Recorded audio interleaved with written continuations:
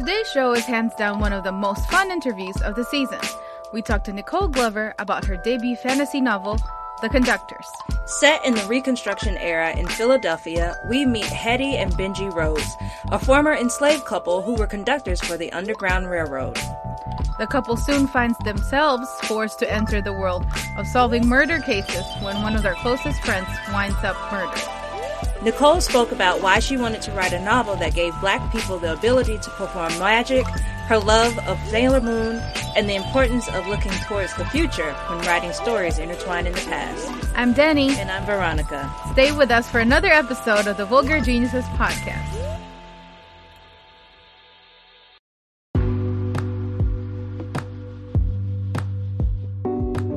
Are you currently looking for a bookstore that has a great selection of books?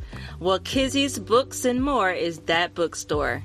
Visit www.kizzy'sbooksandmore.com to purchase your next book for our book club. Use coupon code VulgarGenius to receive 10% off the subtotal of your first order. Hello, welcome to another Vulgar Geniuses podcast. We're your hosts, and we speak together. My name is Denny. And I'm Veronica. We're twins. Yes. Twins. If you can see us, we're both wearing pink, unintentional, but here we are. Tonight, we have a very special guest.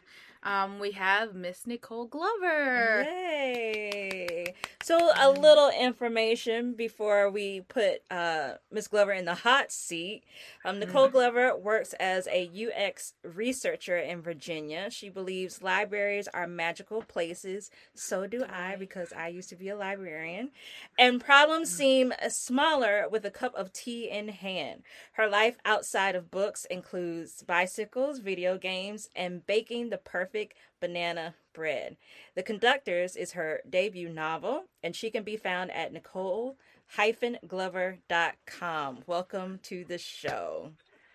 Hey, happy to be here. It's going to be fun. So, we'd like to start with a little bit of some rapid fire questions. And, just tell us which, what answer comes to mind first, okay? Okay. All right. So, first of all, this is really my question. This is the most important question out of all today. Who is your favorite Sailor Moon character?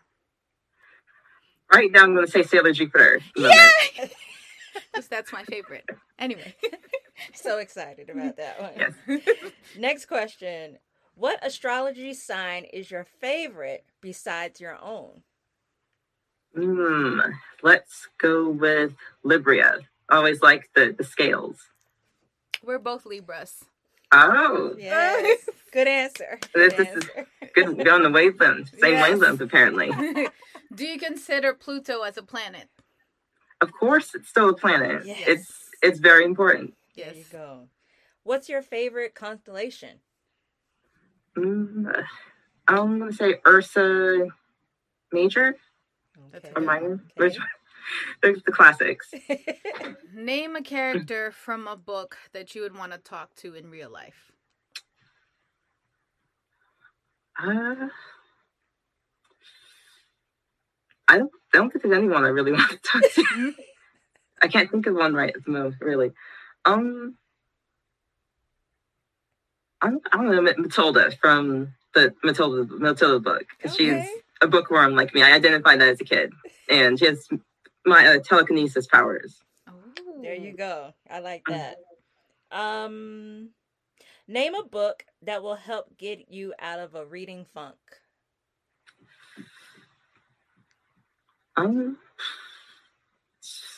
Sometimes it'll be a rom-com, something lighthearted, something gets seen. It's fun. Usually something about food and then too, sometimes a book about food and romance and friendship and stuff. And then sometimes romance for the food, because we love those things. And lastly, what is the one thing that you missed the most since the start of the pandemic? I'm just kind of wandering around town and just not worrying about stuff. I know it's like exploring places and not thinking about all these 100 different things about stuff, like not touching your face or like crossing the street from people who are not wearing masks, that sort of thing. Yes. Yeah. And that is a That's a real thing I miss too. and sometimes we forget, like, oh yeah, it's the pandemic. We gotta do all of this. So we are here not to talk about all this other stuff, but to talk about the conductors. So we'll give everybody a little snippet of what it is. So, as an escaped slave, Hetty Rhodes helped dozens of people find their own freedom north using her wits and her magic. Now that the Civil War is over, Hetty and her husband Benji still fighting for the people by solving the murders and mysteries that white authorities won't touch. So, first of all, we wanted to ask, how did the idea for the conductors came about? Different space, different sources in a sense. I mean, it started as historical fiction. I like the idea that I was interested in the Underground Railroad. I had the characters, Hetty and Benji, were came fully formed in my mind at the beginning. But as a piece of historical fiction, I think I was messing around with the idea for about 2 years without really doing anything. I just had the concept with it. But once I added fantasy to it, I added the magic stuff into it, it just kind of came to life. I felt I suddenly had the story and like a direction to go with it. And the mystery element, the murder aspect just fell into place somehow. And that's kind of where it started. That's what's up. Well, we had a good time reading the book. And so while reading it, it made me really think about, because we both love books, but I love television. And so I feel like the last few years we've been getting some really great TV. And in 2019 and 2020, it gave us some of the best like sci-fi fantasy television that featured Black leads. The Watchmen and Lovecraft Country built their stories with Tulsa as the center point of the show. You've chosen to set the conductors post-Civil War in Philadelphia. Why did you choose this time period to serve as the background of your book? I think I came first. I know I wanted to write a story that was post-Civil War, post-slavery, because I think when I started writing it, we had like a bunch of slave stories, like movies, TV, and stuff. Some were good, some not so great. And I know I wanted to write a story like past all that time period. And also, like at the Reconstruction period, kind of interests me because I didn't know much about it when growing up. Like, it's like about a chapter, a page in history books, and it's like kind of brushed over a lot of things. And I think more I did research into that time period, figuring out this is where I want to tell the story. I found a lot of things that interested me, and a lot of my research led me to Philadelphia because Philadelphia had a big free Black population before the Civil War. It had a strong community roots that were just it's very interesting to me. Lots of famous people went through there. I mean, Harriet Tubman went through there. Frederick Douglass did stuff. Like William Still, who was like the leader of like a bunch. He basically like a station master for the railroad. Was like he handled a bunch of the Underground Railroad activities. And there's lots of interesting stories. And even going further back in the time period within Philadelphia itself, and a lot of interesting things that happened post the Civil War that were also fascinating to me. And yeah, it felt like a perfect place. And I just kept finding lots of resources that previously was telling me, let's set it in Philadelphia instead of somewhere else. So, how did you go about choosing which character would have like specific gifts? Because, this book is involved with a lot of magic, which I absolutely love. So how did you decide like whose strength would be what? I think it was just kind of went around with personalities and things that contrasted particularly with Hetty, mostly like some of the characters, like one character is mostly like makes potions, more alchemist kind of style. That's the strength, because it complements Hetty's strength, because Hetty is not a potion maker. She not interested in doing that. So someone else being really good at it's a nice compliment. And that's also that person gets to become the healer too, because Hetty and Benji get a lot in trouble. So we need a healer, a doctor to help them patch up and stuff. And that's kind of how a lot of different character traits got separated out, like someone to kind of complement what Hetty kind of lacks or not as great at. Basically, I just kind of build it out, and I think, and also just some personalities I made, because I had like traits of like some characters are more like the ornery, kind of like picky in particular about stuff, who likes to be fussy. So I just basically is building out different character types and building their strength and weaknesses around that. And make that to kind of build out a cast because I wanted to have a really interesting supporting cast around the characters because it's always the fun part seeing how people they bounce off the main characters. I have a question in regards to that because Mm. your website, which I absolutely love, if you can go to her website, because what you've done is you've assigned the astrological signs for each of the main characters in the book. Yeah. The first thing I love is the fact that Hetty and Benji are inverted with their signs, and I'm like, yes, it's like perfect couple. It's like the pieces of a puzzle is complete now. Yeah, that was on purpose. I loved it. Did you do that also when you were trying to figure out what type of gift that they would have with their magic? Were you also thinking about their astrology sign? I think it was kind of, I've always been big into astrology, so all these little traits about astrology and between like the sun signs, moon signs, and basically the big three, I kind of have already had in mind as I was building up the characters.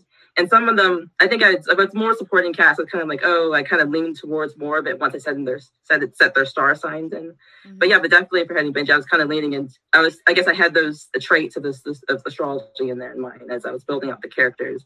And I guess once I started really like mapping out the character chart, the character list, and like assigning certain things, I guess I kind of as I revised, I probably emphasized more, sort of to make it fit basically. But I think a lot of it was I already had in mind as I was writing to begin with, so it wasn't. So a lot of times it's more like when I just randomly made a connection of these zodiac signs, like, oh, this perfectly fit, like I planned basically, even though I didn't really plan it out like that when I was first writing it, but it fit nicely.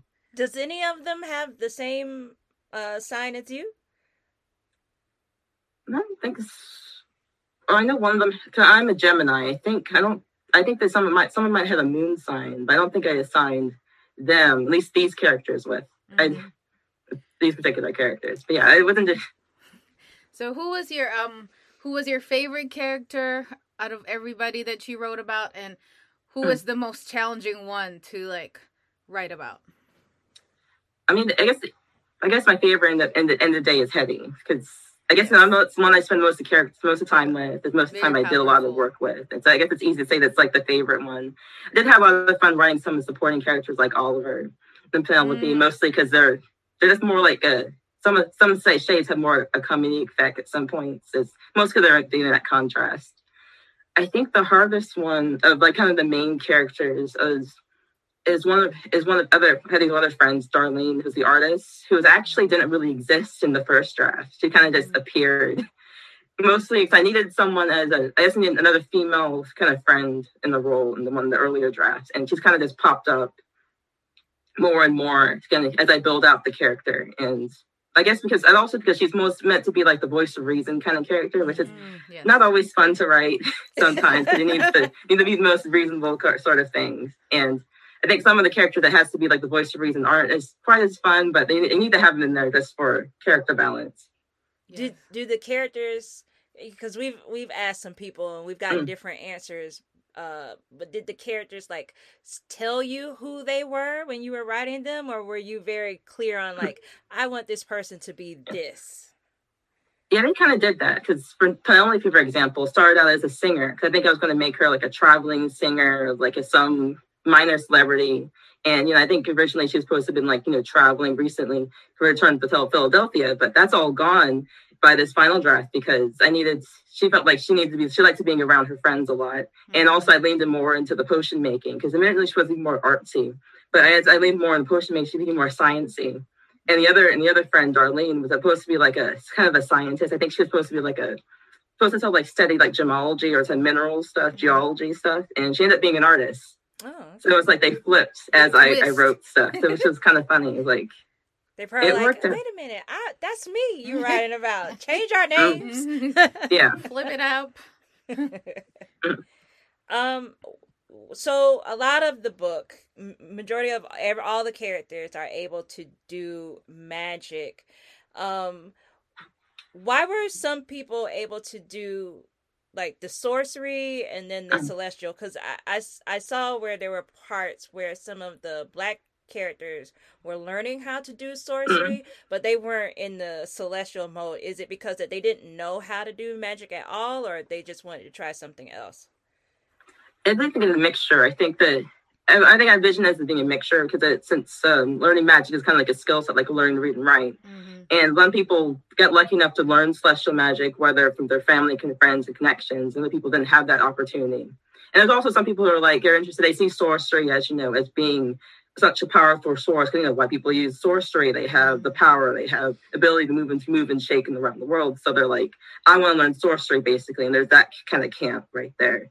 I think that was kind of one of the things I was kind of toying with as a way to show the different way people view magical within the community. And like there's some people also who are more like about potions because they're easy to make because follow a recipe and stuff like that. And there's different dynamics of how the people approach magic. Yeah, I would be bad at potions. Because that would require a lot of memorization. I know for me. And I'd be like, I got to put this with this, and the next thing I know, maybe the house is on fire. And I'm like, oh, well. So you spoke about Oliver a little bit early on. Why did you choose to have that kind of like trope in that story where Oliver is also, he's gay, and it's set in like that time period? Because even up to now, sometimes talking about that kind of thing is taboo. I guess I'm always the opinion there's I guess the LGBT community has always been there. We just don't see it in history because it's erased. Yes. And I don't know, it felt right when I was building up the characters. I just felt like it just felt like it suited the character, and I didn't envision a different way. I guess I always like to show diversity in different ways in the book, and I think it felt right for him to have a relationship with another man and for his character, and I don't know, that's how it kind of came to me as a character. So I really have a better explanation than that, basically. But I think adding that part within the book is highly necessary because those are the characters that get erased a lot, especially when you're talking about books that involve history. It's always like, well, no one was gay until they were allowed to come out later on, right? So, well, we don't know. Maybe a lot of them were. Or we just don't have the words. We basically are putting the words we use right now. They didn't have back then, or just didn't consider those things. And exactly. Yeah, there's so many things we don't know in history because the other people write history books and they erase all this other stuff. Yes. You can find that all the time with as well-known people, they're like other relationships with other men, other women are like kind of erased because they don't like it. The same thing, I think more prominently with the Greek mythology, historians will interpret certain relationships. And they're just pals, they're just really good friends, even though the original text is they're totally in love with each other, basically. Yeah. So, while reading your book, I was instantly reminded of a visit that I had at the Baltimore Arts Museum a few years ago. And on display there is a quilt made by Elizabeth Halford Scott, and it's called Plantation. And so the design comprises of stars that's made from various textiles and colors, and it references the coded maps used by enslaved people to escape slavery. So in the conductors, Hetty's character is a seamstress. Was this career choice with the combination of her being able to do celestial magic a homage, to the way Black people use the stars to escape from slavery? Or was it just happened to be that you decided to make her a seamstress? One reason I made her being a seamstress, being a dressmaker, and I have the ability to sew was I saw it as the way for her to have some power to be choose her employers, basically, saying, because I think she kind of describes her, and it also people mentioned that she's the best dressmaker around, basically, which gives her some ability to say, I can quit this job or I can go to this job and make X amount of money. And I like the idea of her using that skill set to make, just to have that ability, and also the idea of her being kind of crafty in that sense of I think I read the book once. It had they had sewing with magic. I always thought it was kind of cool, and I guess I always thought that was also a fun way to mix up kind of feminine traits to certain things too, because I think I was reading some as I was revising. I think I saw there was something on social media talking about how feminine activities like sewing and stuff is always downgraded, not to not cool or not like it's fun, basically. Mm-hmm. And I don't even know, like, it's a very necessary thing. Like, before we had, like, stores, like, you can pick up anything, you had to sew everything. Yeah. And that's having the ability to sew gives you, like, an outsource to, like, make money, basically. A lot of women back in the day, they sewed, any kind of clothes, socks, that sort of thing to make money. And it's and that's always, like, a thing that you always still have. Like, it's a skill, at least that's probably still useful now. Like, having the ability to sew something, like, saves you, like, time and expense and stuff. So I guess all those things kind of came together with that. And I guess it's funny you mention the quilts, because I remember doing a lot of research to figuring out what all the stuff about quilts, like having secret codes and stuff, being true or not.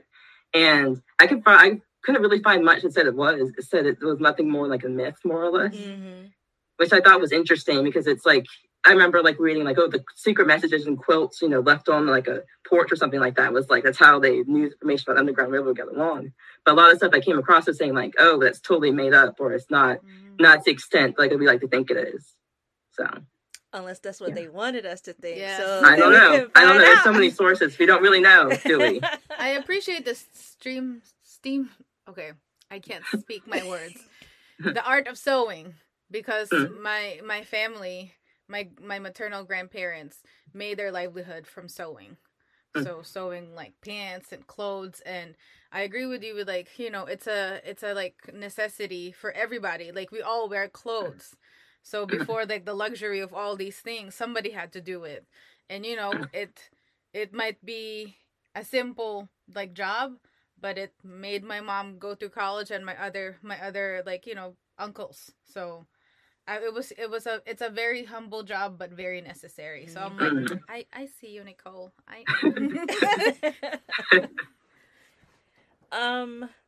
So I've been going through your Twitter account. Okay.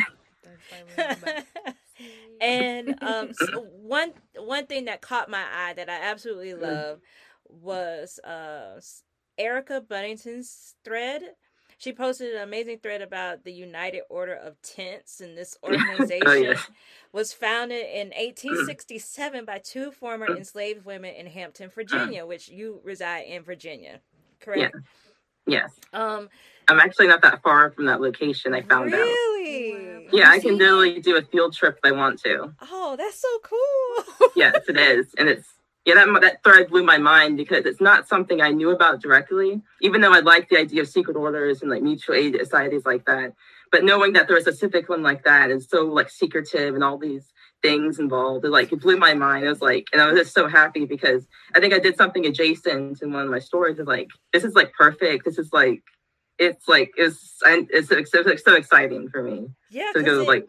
It just felt like it was. I didn't know if you knew prior knowledge, and you like, okay, let me try to put that in because of what the thread that she had placed up there.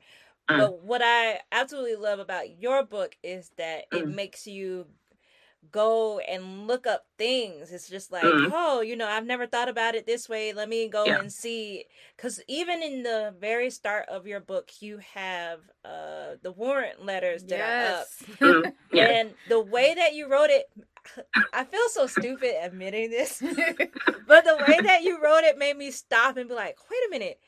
Is there really a law about like magic? Like, we were not allowed. Was there something that I missed? You know what? I did that too, but I was, I was like ashamed to tell you, because I'm like, she probably knew that this is not real, right? But I was like, God damn. I don't know. Maybe there was something out there that we just did not know. And I'm like, wait a minute. There's a lot of things that we don't know. Am I magical? Like, can I actually do something? Because I'm about like my favorite two genres in the whole wide world, and she knows about this. It's historical fiction and sci-fi. Like, that's the magic. So I'm like, is this where it's going to? Like, is this real? Like, have I been bamboozled all my life? I'm happy to hear you say that. I tricked that. I got you like that. Like, I actually did base it off some Black Code laws I'd found. And it was basically, they were about guns originally. And I just tweaked it to say like wand, include magic references. So if you think it's a thin thing, it helped that I kind of based off of that too. So, but I'm just happy to know I got you questioning your life choices. Because I'm just like, what is this? Like, wait a minute, I could have been a witch this whole time. Like, I didn't know this. They always hide in our history. So thank you for that. So speaking of like, you being a writer and stuff like that, this is mostly like the burning question also in our head, and we try to find like what does this really mean, since we're on the path of like self-destruction right now. what is being a UX researcher is like? Please help out the lay people over here. Okay, it's user experience researcher. It's basically anytime you go on the website or an app, I'm the person that helps you make it easy to go through and help you point out to where buttons to click, how do you find the menu items, how do you make it easier for you to like, buy this thing basically, just make your experience on the website easier basically. And sometimes I'll collect feedback directly from people for the sort of thing. So it's a lot of fun. It's basically a marriage between psychology, computers, and art and design. So she is the one to blame for me buying all those crap. That's her. Yeah. Like in a nutshell, she's the instigator and the enabler. Like, click here. Takes you to all of these things that's on sale. Yeah, because we were trying to do research on your researching job. And it was the information. I was like, I don't understand. Like, are they writing these to the people who actually do this, not trying to explain it and you are great at your job because you definitely explained it to where I could understand. Speaking of your job, like, did you find that you would use those skills within like writing your book? I think so. I guess because I've always been like kind of researcher anyway. So I like it's the skill set to like researching things, looking for information, comparing and contrasting things. All it kind of helpful because I did a lot of research for this book, a lot of research for a book with magic, to be honest. And it kind of having this kind of skill set and background of this research, being able to move my way around certain things, really did help. Yeah, because it's we were like, oh yeah, it's a book about magic, but the thing is like, the magic has to be also kind of like believable. And like the balance is hard to do. That's at least for me. So when she's starting to do like the sigils and stuff, and I'm like, okay, this girl did some looking up into these things, and like she knows like what to write, what to do, how it transforms and stuff like that. So, and also I feel like you said earlier, they really remind me of like when I was watching Sailor Moon and how they are and their little things. Yes. So I was like, I like this. So we're always interested in the writers that we interview, your writing process, and we on your Twitter feed once again, we saw that you wrote a lot of your book like in the library across the street from your job. How did your way of writing change for you when the pandemic started? Did you find yourself having to get yourself in a good place, maybe in your house? Like how did you go about it? Well, this one's a little bit different. I had turned in a book before the pandemic started. I had two books actually. I had turned in a book in the previous fall, moved, and turned another book. So I was like wiped out before this pandemic hit, and it just I was even more tired. So actually, I had to take a while to get back in the mood. I actually did like another story to kind of get back in the mode of writing again. There's something entirely different. It was like a middle grade style fantasy. There's something fun, something that's kind of freeing. That I don't have to worry about all these rules. But it took so long. Because I think it took me much longer than usual to draft, and I don't know whether it's the pandemic or just being just tired from all this other writing I did beforehand. But just kind of just getting back in the mode of stuff. And I guess it also the way I kind of drafted and had ideas changed too, because when I was working and stuff, I would have like my lunch breaks. I would jot down notes and stuff like that. And I kind of stopped doing that when I'm working from home because it's easy to get a break for lunch and go back to work because my laptop's right there. And I kind of just change out some of, I guess, my usual flow of things. I ended up having to remember to take a notebook out and leave it on the side, just jot down the notes. I did a lot of handwriting in my notebooks. On my little stand-up notebooks, I have like when I was writing before, I had like a zillions of like, I guess about 20 of them that I've used in the past. Probably more than that I found. Because when I moved, I found a bunch of them all over the place. So I handwrote a lot of my stuff, all my ideas, to brainstorm, to like outlining things. Because when I was working, I would outline like scenes I would want to write at the end of at night and stuff, or on the weekends. And that all kind of changed because I'm not really having that time set aside for that, or wasn't really making the time for that. And yeah, I don't know. I think I spent a lot of time because I was waiting between edits for the books and everything. Because I was doing copy edits all through the pandemic, all through the excitement of the summertime and everything like that. And so it's like, I think it's just being jerked between one project that was, that I'm being paid for, and trying to find time for like new projects that either for fun or potential future stuff. And everything else is dealing with everything else on top of things. And I guess I'm lucky in a sense, I only have myself to take care of. So I have that, I'm lucky to have that, one less worry about, in the sense of that sense of things. But yeah, just me trying to find this back in my groove in a sense. Are you working from home, or do you have to go into office? No, I'm still working from home. I'm lucky enough that my office decided they had announcements saying we actually have better productivity at home than back in the office, apparently.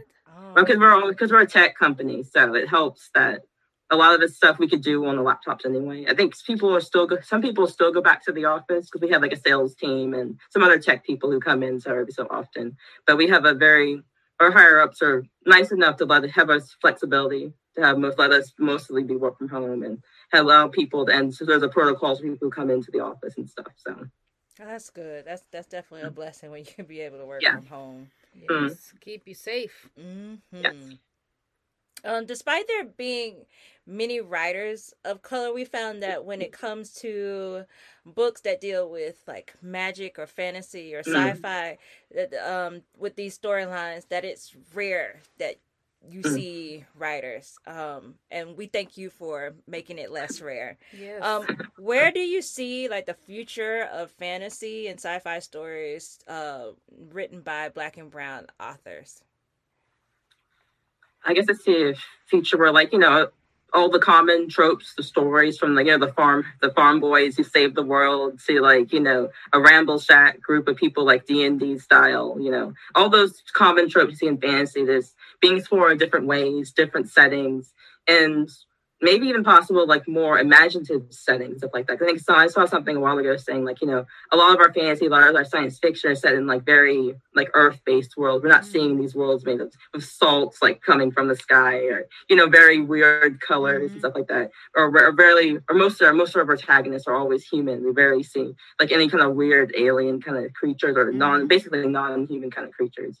But I basically see the future of just more viewpoints and hopefully different styles of storytelling too. Because I think I saw like something a while ago saying, emphasizing that diversity needs not just be like who's being stories about, but like the style of storytelling, rethinking the typical like kind of quest myths of the old school Joseph Campbell thing, and thinking of more ways to tell stories. I think a lot of good posts I remember seeing last year about the spiral storytelling or meandering things, or looking more to like I guess I call like somebody would call like the Studio Ghibli style, like a more lighthearted styles, and just different types, different ways you tell stories, and different arcs, and different ways we view the stories, and or questions about what we think conflict is in the story, and all this other fun stuff that I would love to see more. Especially traditionally. Have you been able to meet a lot more writers like you who are writing fantasy and sci-fi and historical fiction? Yeah. I guess one thing I'm getting more on social media, I get to meet more people doing sort of thing, and I'm seeing more rise. I think. And just across from because I've always been big in reading science fiction and fantasy, but now I can actually name more than a couple of the names than I did back when I was younger, reading more books. And there's more still I haven't found. And also I've been trying to see if I can try to get more into reading like self-published titles too, because I know there's a bunch of, I guess it's always been access to me, because I always been more of like, I go to the library, get my books. I know a lot of self-published books rarely make it to libraries. And I'm trying to make an effort this year to go seek out more like self-published titles. I know I guess there's probably just more different things, viewpoints, and other authors who are doing some interesting things I don't know about, who are they're just equally as good as traditionally published.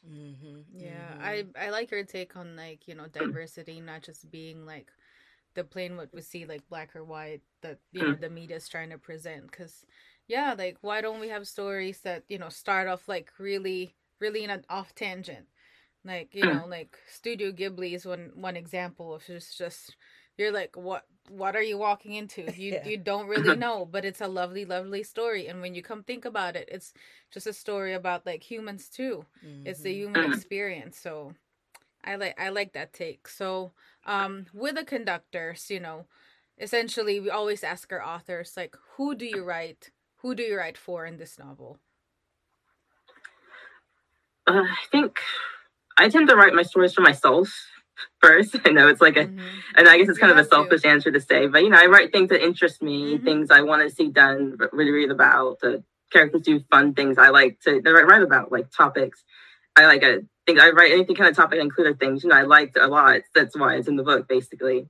And also for people like-minded like me who, you know, who like to say the little things like I do that hopefully will kind of will vibe with all this kind of stuff. And you know, and then stereotypical also younger kids too that are like me, being the curious readers or written readers who like, you know, read stuff much older than me when I was a kid. Like, cause I've always been like, I've always read like things that I probably shouldn't have read when I was really young, and I write for those kids too. Do you remember maybe like one of your earliest stories when you were a kid? Do you remember what it was about? Yeah, one of the first little stories was a mystery story. It was like a 1 page per chapter. It was a very kind of echoing like the Babysitter Club. It was like a group of friends. I think it was like based in the school. It was like they're solving mysteries. I can't remember what the mystery was, but I do remember that I had clip art and part of each chapter. I had fun making up titles and making up different fonts for the chapters and stuff. And I had a list. I think I lost it, but I had a list of all potential chapters, like not potential chapters, book titles, like series. It was like big. It was like 50 titles for this series I never wrote, and all these crazy things. And there's like they're like super specials, kind of going off the Babysitters Club titles and stuff like that. It was extensive, and that was kind of like the first kind of serious stories I wrote. And there's been other things, but I always think fondly back to those things because I had to print them out and like, you know, that's other thing. Did your friends? You have friends that would get to read the stories you would write? No, I don't think I shared them. Mostly because when I was younger, I actually used my friend's name in the stories. The characters didn't resemble them at all, but those are names I knew, so I put them in the story. See, humble beginnings. We always write about our friends and the people we know. So, what is the biggest thing that you want people to take away from your novel, The Conductors? That it's okay to mix like fantasy and like mystery and science fiction, or kind of speculative element into like history. That there are time periods of history that, yes, they aren't the best time periods to revisit, but there's I don't know, it's part of our history, things you can explore with certain things. And I don't know, it's not as, just because it's history, it's not as serious as it might seem. It's like, I try to include a lot of, you know, like community dynamics, like a lot of friendships and like fun stuff within the book. And because, you know, people, they lived their lives back then. And I kind of explore that. So, and I know I had another, because I can't think of anything else, but, yeah, and, you know, like astrology and stuff is fun. Yeah, we shouldn't shy away from that because it's around us. Yes, it is. It is forever and always will be. Is there a possibility that The Conductors will, you know, become a TV show? I want it to be an anime. I think it would be really dope as an anime. Like, somebody needs to do the sketches on this. Come on. Would you want to see that happen? Oh yeah, I totally can see it being any kind of thing. Movie, TV series, anime series. Give me a comic book series, video games. I'm all for it. It'll be great. All right, comic book artists, Hulu, Netflix, HBO. Are you listening? I really want this to be an anime. Can we please? That's the kid in me that was like, can I just watch this? That would be so cool. Can I just watch like the magic light up and those dogs clean up? Like, can we just do it? Oh, that was my favorite part when everything was coming from her neck out of her clothes, and you see the dogs and the woman. Yeah.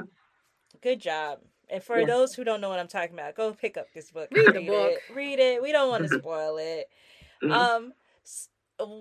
Now on to our big question of the evening. You mean the Sailor Moon question was not big? That was my thing. The second biggest question. You. We want to know your top 5. So it could be your top 5 favorite. It can be the top 5 books that you are excited about that's coming out. It can be whatever, but we want to know top 5 books that you want the world to know. Okay. Right now, big on my mind is Black Sun by Rebecca Roanhorse, which I was shook from reading last fall. I was like, I can't wait for the next one. Let's see. I liked a lot of. I can't. P. Jelly's Clark's books, and I know he has a new novel coming out. I forget the name, like Master of Jen, but his novella Tramcar on 015 was good, and because it was like a mystery and like basically a magical mystery ministry that solved mysteries in Egypt. So that was great. That sounds amazing. Let me think. Those some recent ones. Let me think of. I always hate when I know there's a top. I think I need like a number. Let's go with Shadow Shaper by Daniel Jose Older, which I liked because it was all that was fun. I liked the chalk drawings and everything like that. I think that was in there. Let's see. I love this question because it always gets people to be like, let me think. Like ask a writer anything, but like the top 5 books, right? Yeah, I'm just thinking like anything that I would recommend to people. More moving away from fantasy. A Song of Solomon by Toni Morrison.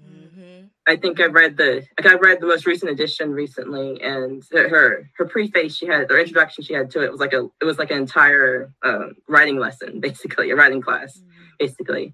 And there's a lot of fun themes about flying that I guess that resonated with me as I was writing this book. And I don't know, number 5. I guess I'll go with the Sailor Moon. Oh, the Sailor Moon graphic novels. There we go. Entire series. Sailor Moon for the win. Yeah, let's go with that. I'll write out my top 5, and I guess more technically. And that's what's up. You know, you gotta have that Sailor Moon in there. Yeah, it's mostly for me, but that's okay. I appreciate you. We know that The Conductress is the first of another novel. The Undertaker. So, can you give us a little, snippet? Anything that would like whet our palate? I guess it's kind of weird because the book just came out. I don't want to spoil too much, but it's basically another adventure with the characters, and it kind of dives into my interest in learning about the fire companies in Philadelphia. That there used to be volunteer fire companies, and they weren't that great. They were basically like mobs in a sense. They kind of literally let people's houses burn and stuff. And yeah, they did. That's why the city eventually got their own fire company. Oh, wow. Yeah, so I kind of dive into it. I kind of take it for my purposes for the story, but it was like one of those things that kind of started, that was just kind of the seed for the story. Oh, goodness. So. Didn't Benjamin Franklin start the first fire department? Or am I wrong? I might be wrong. He might have. I know there were volunteer ones for a while, but yeah, it was very fascinating to learn about as I was researching the thing, and so that was a good thing to get. It's like my little plot bunny that I kind of used a bit with the second book, and that was it's one of the many threads in the book. Ooh. Okay, so that means I'm still seeing my girl Hetty in the next book, right? Yeah, are you hoping to have one after the Undertakers? Is this going to be an ongoing series that you hope to write? It's potential. I have ideas. It's just I have ideas basically, and there's hope. There's hope for more of it. I hope that happens because this is a good series, and congratulations to you. We hope that you have much success. Did your parents or your family say anything about you becoming a writer? Oh my gosh, my family has this thing. They have like an email list that everyone's on, and I spent last week, making announcements. Like we always make announcements for certain things. Like something good happens, we share it out. So like mom's like, you need to make an email to the entire family so they know your book's coming out. Aww. And I did that, and I was blown away. I got a lot of responses saying not just congratulations, but pictures of them buying the book and stuff. And my aunt basically saying, I'm going to tell everybody around home, everybody on my phone to get your book and stuff like that. And just like a lot of genuine support for certain things. That's so sweet. Yeah, really... and my mom read the book and stuff. And she told me she finished it yesterday and said that she liked it and all this other stuff, which I was nervous about because that's like my mom reading my book. Yes. So. That's your first fan, but they're always the first one to tell you, be like, you know what, when you mess up. So thank you, Mom. Seal of approval. Oh yeah. Well, just thank you so much. It has been an honor, a pleasure. You are more than welcome to come back and talk to us about fantasy, astrology. We're here for it. Yeah, and if you want to come back and talk to us about your next book, we're here. We're here for you. Okay. This was fun. Yeah. Can you make an Instagram though, so we can follow you? And I don't know. we just want to see more pictures of your books and stuff. So have you gone on to Instagram just to see if anybody's done anything amazing with your book? And I haven't really, I'm weird about social media stuff. I mean, because I guess most of them in tech, I'm I don't need as much social media. I guess I've been tempted. I know my sister's got Insta and it's a big thing and all the people moving Insta. So I don't know. Maybe I might pop up. We'll see. You could always make a fake account, make a stalker account or something. Or just log into one of your siblings and just be like, put a hashtag The Conductors and just see what my book looks like on the internet. Because it's out there. We've been seeing a lot of things that's been done with your book. So, yep. That's cool. I guess that's piquing my interest. I might make one. Yeah, because there's a lot of creative people, putting the book in distinct spaces and taking good pictures about it. Yeah. Because the actor Daniel Kaluuya, he has an Instagram, but he has no posts. But it's convenient because then you can tag him and stuff, and then people can come back and look and see. So you could probably just have one out there that's just floating around in the ether, and then people are just like, okay, we can tag her in these things, and you can go back and look at my book. That's just everywhere. Okay. But again, congratulations. Okay. Thank you so much for coming onto our podcast. And like we said, you are more than welcome to come back at any time. Yes, we appreciate your time, and have a wonderful evening, Nicole. Thank you again. Thank you. It was great talking with you guys. All right. Bye. Bye.